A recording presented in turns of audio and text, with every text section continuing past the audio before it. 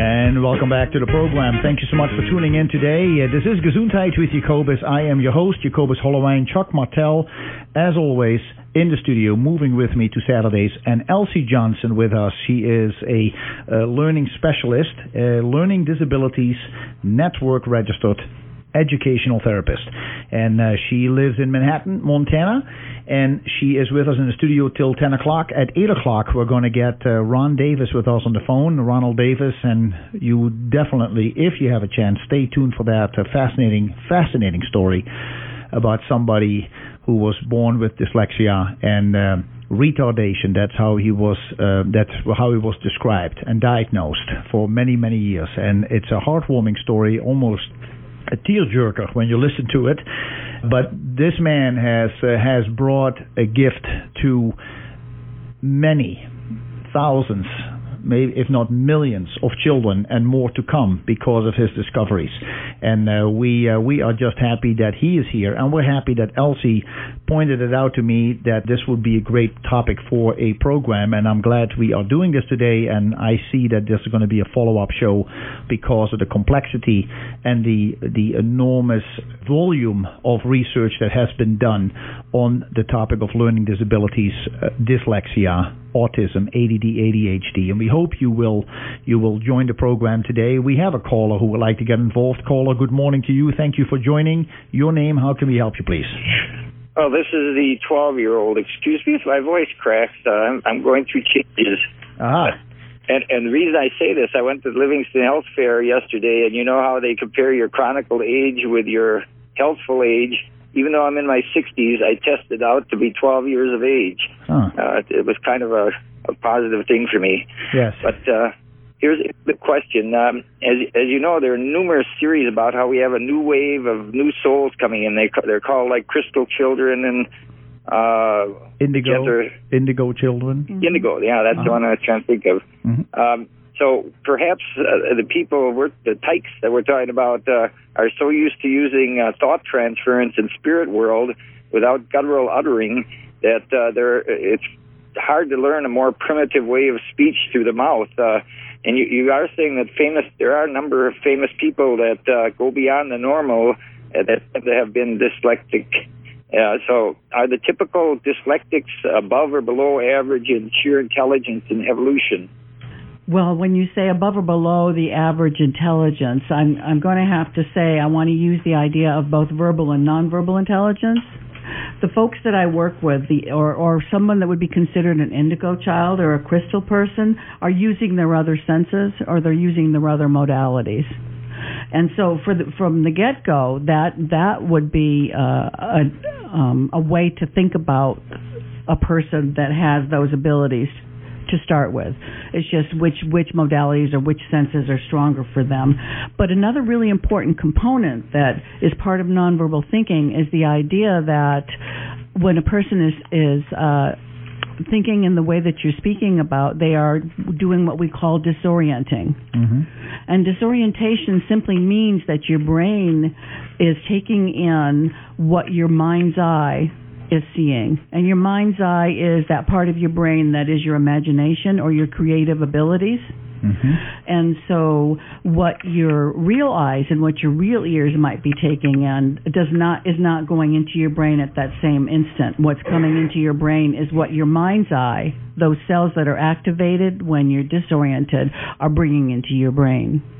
And so, for example, I can talk about a student that I worked with a couple of years ago who mom had done some research about her online and was very concerned because she thought she was so different because of the things that she could see around people, the auras, if you will, and didn't know what to do about that because at the same time that's a wonderful thing for Hannah to have. The thing that was distressing for her was that Hannah was having a very difficult time with being able to do the kind of reading that was required at her level in school, and she was an early elementary student. She wasn't getting the picture about what she was reading, and she was not able to read as well as the other children. Mm-hmm. And Mom knows she's an intelligent child. Mom and Dad are intelligent people, as is Hannah. So she wasn't getting the punch for her. She wasn't getting the energy out of what she was putting into it. She was working hard and not getting what she could. Yet she had this wonderful ability. Yeah. And so that's a perfect example of how nonverbal intelligence, when a person is employing their nonverbal intelligence or their picture thinking, oftentimes they're in a state of disorientation. Mm-hmm. Does that make sense to you? Yeah, but I'm not sure I heard an answer. Do the dyslexics tend to have more capacities for like telekinesis and ESP than the average person? I would say yes. Oh, well, that answers it. That's the bottom line, yes. Well, I guess I was going into the explanation more than the automatic. Quick answer. Mm-hmm. When I listened to Ron Davis' preparation for the show, Daniel, he was talking about the crystal and the Indigo Children briefly, and he mentioned he doesn't call them that way. He calls them the new ones. Oh. And he said that one thing, and he may be able to explain that, but he's talking about the IQ level. And Ron Davis himself was diagnosed as having the IQ of a chimpanzee, and that he only had an IQ of 40. And so that was because he didn't speak till he was about 17 years old. And so it was very, very hard. Now he is in his late 60s, and you'll be surprised to hear him speak. But he was all of a sudden diagnosed at the age of 17, I think, as having an IQ of 137. When they decided to give him an IQ test. Yes, and so then they found out that by the time he was 19, he was teaching calculus to other students. And they said Einstein had trouble learning to read too. Yeah, he took him a while to get going as well. But what he says is that these new children that are coming in seem to have an IQ of above 180. And he said right now there is research being done on a young boy in New Zealand who has an IQ that is unmeasurable. They say it is above 250. And they say that the IQ that these kids bring with them, he said, when there is change happening, that means we have to let go of something else. And he said, so we need to accept the fact that as these new children come in with these enormous IQs, which is, by the way, worldwide, it crosses cultural barriers. And he says, this is something we're going to have to accept. And if we cannot accept that, but put these kids in if we classify them as being autistic or ADD or retarded because we don't understand at this level what these kids have to offer, he said we'll find out that within 2 generations we'll probably self-destruct. And so he is very concerned about us understanding the changes that are happening in the new batch of children, so to say, that are being born with these enormous IQs that mentally we don't understand because they have a different way of communicating with us and developing, and we need to learn that. And so the work that you're going to hear about today is moving in the right direction. All right, well, here I'll give a simple yes/no question, then I can leave and you can continue on. All right. Now, Benjamin Franklin was supposed to have, they estimate, the highest IQ of any American. Was Benjamin Franklin listed in this list of dyslexics? I'll let you know. Let me see. Political leaders: Winston Churchill, King Carl Gustav of Sweden, Michael Heseltine, Andrew Jackson, Thomas Jefferson, John Kennedy. These were politicians. Mm-hmm. It says Gavin Newsom, the mayor of New York, of San Francisco, Nelson Rockefeller, Paul Wellstone, Woodrow Wilson, and George Washington. He is not mentioned in this one, so he probably just had a good IQ and he was not dyslexic. Yeah, and then worldwide, the one estimated with the highest IQ, of course they didn't have IQ tests back then, was Wolfgang von Goethe. Wolfgang von Goethe. Mm-hmm. Goethe. Okay, well, that's all right, well, I'm going to go. Thank you very much for the call, Daniel. Right. Okay, bye-bye. So if you were to describe dyslexia, what would you say dyslexia is? Well, dyslexia is a set of symptoms. Oftentimes when a person is diagnosed as dyslexic, what is being diagnosed is the difficulties that are happening for them in a setting where they're expected to be able to use symbols to either take information in with the receptive skills of reading, or use those same symbols to put the information out. It could simply be with spelling, or it could be with putting letters together for words. Symbols are the death, or they're a trigger for people that are dyslexics, because symbols are they don't have the meaning that they do automatically for a word thinker. And the idea of language, if you put those glasses on again and think about learning with the idea of how language has three things. There's three parts to every piece of language, whether it be a letter or whether it be a word. And that is what that symbol looks like, which is what we see when we use our eyes. Correct. What that symbol sounds like, if we're able to put a sound to that symbol, and what that means, okay? And we have symbols in math, we have symbols in reading, and those are pretty much the limit of our symbols. In reading, we not only have letters, but we also have these little squiggly other black lines on the page, or black spots on the page, which are punctuation. Yes. And there's a big difference if you are reading something and there's a place for you to pause, or there's not a place for you to pause. I use a sentence with my students when we first check for triggers and punctuation, and it goes like this. I'm hungry, let's eat, Grandma. Or I'm hungry, let's eat, Grandma. There's if you hesitate at the wrong spot, then it could be, it's a very fun thing for depending on the age of the student, we'll do different things. But you see, those are symbols that are involved. And the dyslexia, to go back to your question about dyslexia is when symbols trigger a person to become disoriented, which means their brain stops taking in accurately what their eyes are seeing and their ears are hearing, then they replace that with other conceptualizations. They have to have a concept or an idea in order for them to make sense out of these things. Right. So the idea of dyslexia could be someone that's diagnosed with an inability to read, or they might be able to read. I remember a young man, 140 IQ, could read anything. But if he tried to compare that thought to some other source, he wasn't able to illustrate his understanding or his comprehension of that material by comparing it to something else. His ability to comprehend it and put it out in a way that showed he had a comprehensive understanding of it did not exist. So he would be considered dyslexic in that way. Although he could regurgitate to you exactly what he read, or he might even be able to tell it to you with a little bit of different words, but to truly he didn't get the picture, quote unquote, which is another cool part about picture thinking, is that you get the picture. When you said earlier about whether or not you could get something, that's part of actually the lingo of picture thinking. Do you get it? I see. Do you get it? Right. And so as a result of this, the way in which the information is perceived or not perceived creates these problems in reading or writing, or even putting your ideas out, or listening to someone and taking what they're saying to you in a different way than it was meant to be taken. Now, as Ron Davis is going to come on, we're going to elaborate even more using his words and the way he explains dyslexia. So I just want to make sure that we let our listeners know also that you do work yourself. It's called The Learning Options, and people can go to your website, thelearningoptions.com. Tell us a little bit about The Learning Options, how people can get a hold of you. What exactly do you offer at The Learning Options?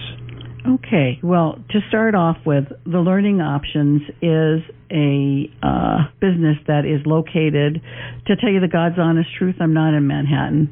Oh, you're not? When I moved to... You're still in Western Montana. Yes, I am.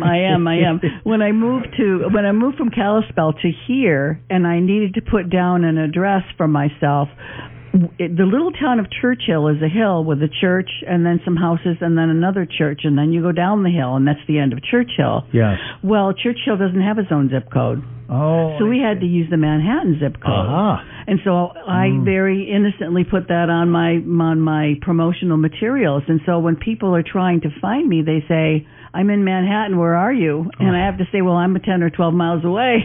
Oh, boy. But I've learned I'm going to put Amsterdam because I guess I can use the word Amsterdam. But you see, there's a rule of which symbols. Yeah, which symbols do I need to use to express truly where I am? Yes. And I wasn't using the proper symbols, was I? Correct. Okay, exactly. So the idea of learning options, because when I left Landmark and I came out west, first to Texas for 1 year in the city of Lubbock, and then up to the Kalispell Flathead area for a dozen years before coming over here. My husband is the director for solid waste for the city of Bozeman, and so I follow him and I do my thing wherever he ends up being. Yeah. So we both are concerned about resources, but in different ways, you see. So learning options is, I decided to name my business Learning Options while I was in Kalispell because I truly believe that people get to a point either in their own life as adults or parents of children where they see that they feel like they're out in left field, to use a picture phrase. They just don't feel like they have any choices. They don't know what to do. They're at their wits' end. Just things are not working for them. And so what do they do? And I've always been a strong person for advocating for students, and no matter which state I was in, there's always a state organization, not necessarily run by the state, but a statewide organization for student advocacy. And there's something in this state called PLUC, which is Parents Let's Unite for Kids. And so those folks are a godsend oftentimes because they have family support consultants that can provide you help to how to advocate for your student within the school system. So that's one level of options. But my options are totally different. I named my business Learning Options because options, when you have an option for something, you can either exercise it or not. Is that correct? Right. You can go in different directions. And you can think about it as a financial one. You know, do I go with Madoff or don't I? You know, what do we want to do with that? Well, now we know. Now we know, don't we? Yep. You don't want to be what Madoff is. Well, and if you look up the word option, it means having the power, the right, or the responsibility to do something. Yeah. And so people have options. You're not at a dead end. And if you were to call me because of the name of the business Learning Options, I would help you see what options that you have. So when people give me a call, they're calling because something hurts. There's a problem, and they need some help with it. It could be as simple as, is there school and Billings today? Because my telephone, my 800 number is all over. Or it could be, I have a friend whose son is struggling. He's in 3rd grade. Mom thinks he's doing okay. He's getting tutoring help, but he's not. He's falling further and further behind. What can I do to help them with that? Or my daughter, who's a 4.0 student in school, is doing excellent, but I'm so tired of helping her. I want her to become more independent with this.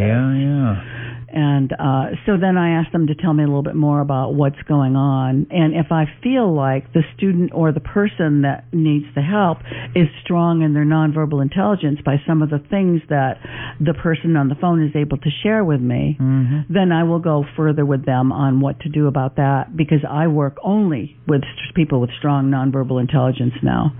And the reason for that is there's great help for verbal thinkers. That 80% of the population, that's the verbal thinkers. The people that I work with are either purely on that purely 20% nonverbal or picture thinkers, or they're so strong in that way while being weak and being able to understand how to figure out how to say words because of the letters. That's a difficulty for them. Or they may be able to say words like the 4.0 student, not a problem. They can read what those words are. They can read it. So they have two parts of that language. They have what the word looks like and what it sounds like, but they don't truly know what it means. So they may have a photographic memory or something? Absolutely. And a lot of people that are dyslexic are in that percentage of the population, which is a great percentage of the population that's what we call strong visual spatial thinkers. They have a great ability to be able to imprint that on their brain and be able to regurgitate it to you. I see. It's kind of like the spelling test where you memorize how to spell that word that day, but when you go to use it later on, you really don't have it because you didn't really master the word. You just put it in there for the time being, and then you spit it out, and then you were done with it. would you have then, for example, with those people that if they read, that they are very monotonous in their reading, that they don't read it with the emotion that the text is written in, but more because they see the words, they just recite words without emotions? That's actually a very good way of saying what happens to adults that are able to read the words. Correct. They can read it. They are able to, but they have to go slow. Okay. And when they get to the end of something, they may have to reread it again. All right. In order to figure out what it is that they just read. Okay. And then their ability to understand it and use that information might be limited, but not always. Each person is the whole world of individual differences is where learning comes from. So when people call you and they say, Elsie, there are some issues and we would like to talk with you, is the first an interview over the phone, or Absolutely. do you say first over the phone, so you kind of pre-qualify them? Absolutely. And then you say, this is something I really would like to talk to you one-on-one. And No. When a person calls, the first step is to ask them if they have time to have a conversation then. For an hour. It's going to be an hour and a half on the telephone. Wow. Because they have a lot to tell me. They are experts about themselves or their student. Correct. And I need to know what they know about them and have them just vent to me what they see is going on. And then if I have other questions that they haven't already told me something about, I'll ask them. But what if it is a nonverbal person? A nonverbal person, a person that's nonverbal, that can't talk to me? Intelligence, right? Somebody. So I would say this is probably somebody who's either the parent or a caretaker of this individual. So this person would really know what's going on. Is that correct? Yes.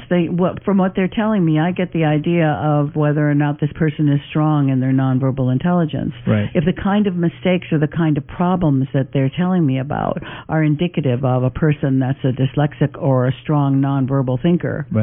Then I'll know that. If they say to me that when they read or when their child reads something, they see words and they're able to maybe say them, but the very next paragraph they don't know what those words are again, then that's a clue right away to me that the person is not, they're dealing with words that don't have pictures. I see. All right. Well, the music is playing, so I know That's a nonverbal signal that we need to stop. Right. Chuck is hardcore when it comes down to that. Now, for those of you listening, we highly invite you to stay tuned for the next 2 hours when Elsie stays in the studio, kind of a co-host with me, and then we have Ron Davis with us. If you want to contact Elsie, give her a call locally at 282-7416, 282-7416, or toll free at 800-276-3138, 800-276-3138, or go to her website, thelearningoptions.com. Stay tuned for Ron Davis and Elsie when Gesundheit with Jacobus will be back. Stay tuned, please.